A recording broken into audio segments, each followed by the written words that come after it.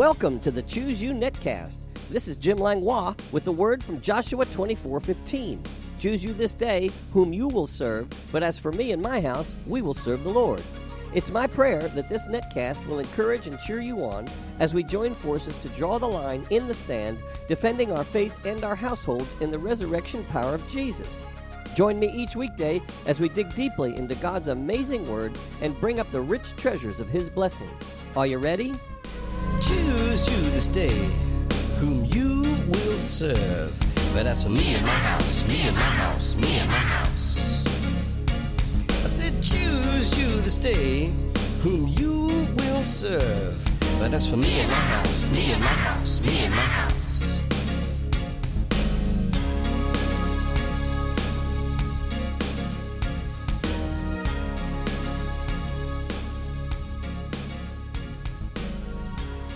Good morning, NetWorld, and thank you for tuning in. We're continuing with our series called How to Praise and Worship. And our text verse is Hebrews chapter 13, verse 15. Therefore, by him let us continually offer the sacrifice of praise to God, that is, the fruit of our lips, giving thanks to his name. And yesterday we began on the sacrifice of praise. What is the sacrifice of praise? Well, two things. We find in the scripture we just read that it's the fruit of our lips, giving thanks. And then, secondly, we find out it's the voice of those who will in Jeremiah chapter 33, verse 11. Let me read that to you.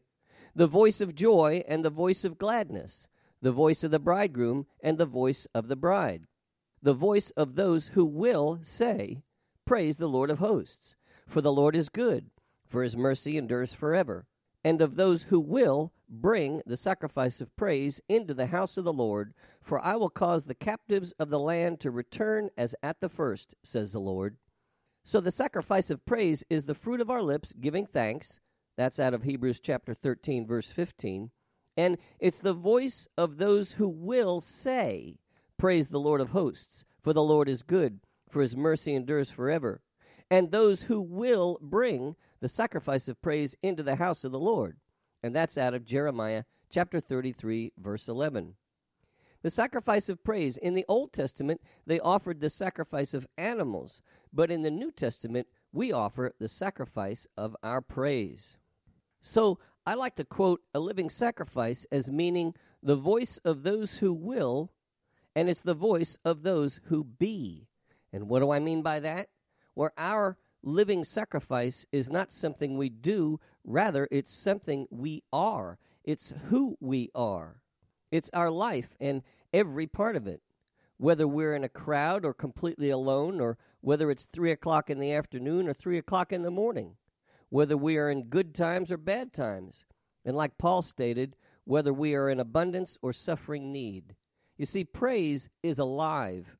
A living sacrifice of praise is just that. It is living.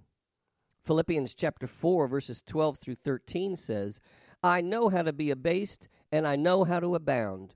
Everywhere and in all things I have learned both to be full and to be hungry, both to abound and to suffer need. And Paul says in verse 13, I can do all things through Christ who strengthens me. Well, how did he do it?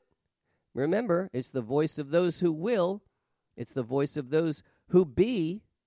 Paul was a living sacrifice of praise. To hear Paul in action with his sacrifice of praise, I would recommend you reading 2 Corinthians chapter 11, verses 22 through 33, and chapter 12, verses 1 through 10. What an example of a living sacrifice of praise. What is praise? Praise is to make a show, to boast, to rave, and to celebrate. Well, what is worship? Worship is to reverence, honor, and serve God, to bow down and humbly beseech. Psalm 29:2 says, Give unto the Lord the glory due his name. Worship the Lord in the beauty of holiness. And Psalm chapter 95, verse 6 says, O come, let us worship and bow down. Let us kneel before the Lord our Maker. And then I love Psalm 99, verse 5. It says, Exalt the Lord our God and worship at his footstool. He is holy. And as we started this series, I mentioned the three tenses of praise being post-praise, present praise and pre-praise, post-praise, praising God for what he's done, present praise for praising God for what he's doing, pre-praise by praising God for what we know he promises to do for us through his word. Well, I see 3 tenses or times in worship also.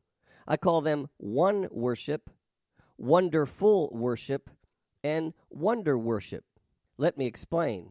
I see one, W-O-N, worship, as past tense. It's when we thank the Lord for the victory. We've already won. Exodus chapter 15, verses 1 through 2, show us a great example of one worship. It says, "Then Moses and the children of Israel sang this song to the Lord and spoke, saying, I will sing to the Lord, for he has triumphed gloriously. The horse and its rider he has thrown into the sea. The Lord is my strength and song, and he has become my salvation. He is my God, and I will praise him, my Father's God, and I will exalt him." I call that one worship, W-O-N. Why? Because through the power of God, we won. And the second tense I have for worship is wonderful worship, and that's in the present tense. You could say it this way: Lord, you are wonderful. We find an example of this in Psalm 107, verses 21 through 22. Oh, that men would give thanks to the Lord for his goodness and for his wonderful works to the children of men. Let them sacrifice the sacrifices of thanksgiving and declare his works with rejoicing. Yep, wonderful worship is just simply praising God for how wonderful he is. It's present tense. And then I have the third I call wonder worship, W-O-N-D-E-R. It's future tense. It's you are more than enough. Now, you may wonder how it's going to happen, but you know he's more than enough. There's a great example of this in Exodus chapter 15, verse 11. Who is like you, O Lord, among the gods? Who is like you, glorious in holiness, fearful in praises, doing wonders? And then I have a fourth that includes them all. I call it multi-tense worship. That's M-U-L-T-I-T-E-N-S-E, multi-tense. I find a great example of that in the book of Revelation, chapter 11, verses 16 through 17. And the 24 elders who sat before God on their thrones fell on their faces and worshipped God, saying, We give you thanks, O Lord God Almighty, the one who is and who was and who is to come, because you have taken your great power and reigned. Well, the most difficult giving of thanks are pre-praise and wonder worship.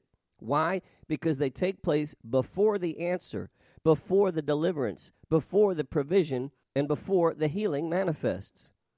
Have you ever lifted your hands to the Lord all the way up? Have you ever given a shout to the Lord? Have you ever danced before the Lord? Have you ever kneeled before the Lord? Have you ever laid on the floor prostrate before the Lord? Have you ever clapped your hands unto the Lord? Have you ever been silent before the Lord? Have you ever done any of these things in private? Have you ever done any of these things in public? If not, now is the time to learn. Go ahead, stand up and lift your hands. Right now, all the way up. I got my hands up. Doesn't that feel great? Now try all of the other options. But remember, it's not what you do, but who you are. Whatever you do should be in spirit and in truth. This is not a show or entertainment. It's worship. John chapter 4, verses 23 through 24. But the hour is coming, and now is, when true worshipers will worship the Father in spirit and truth, for the Father is seeking such to worship him. God is spirit, and those who worship him must worship in spirit and in truth. Yes, the hour is right now.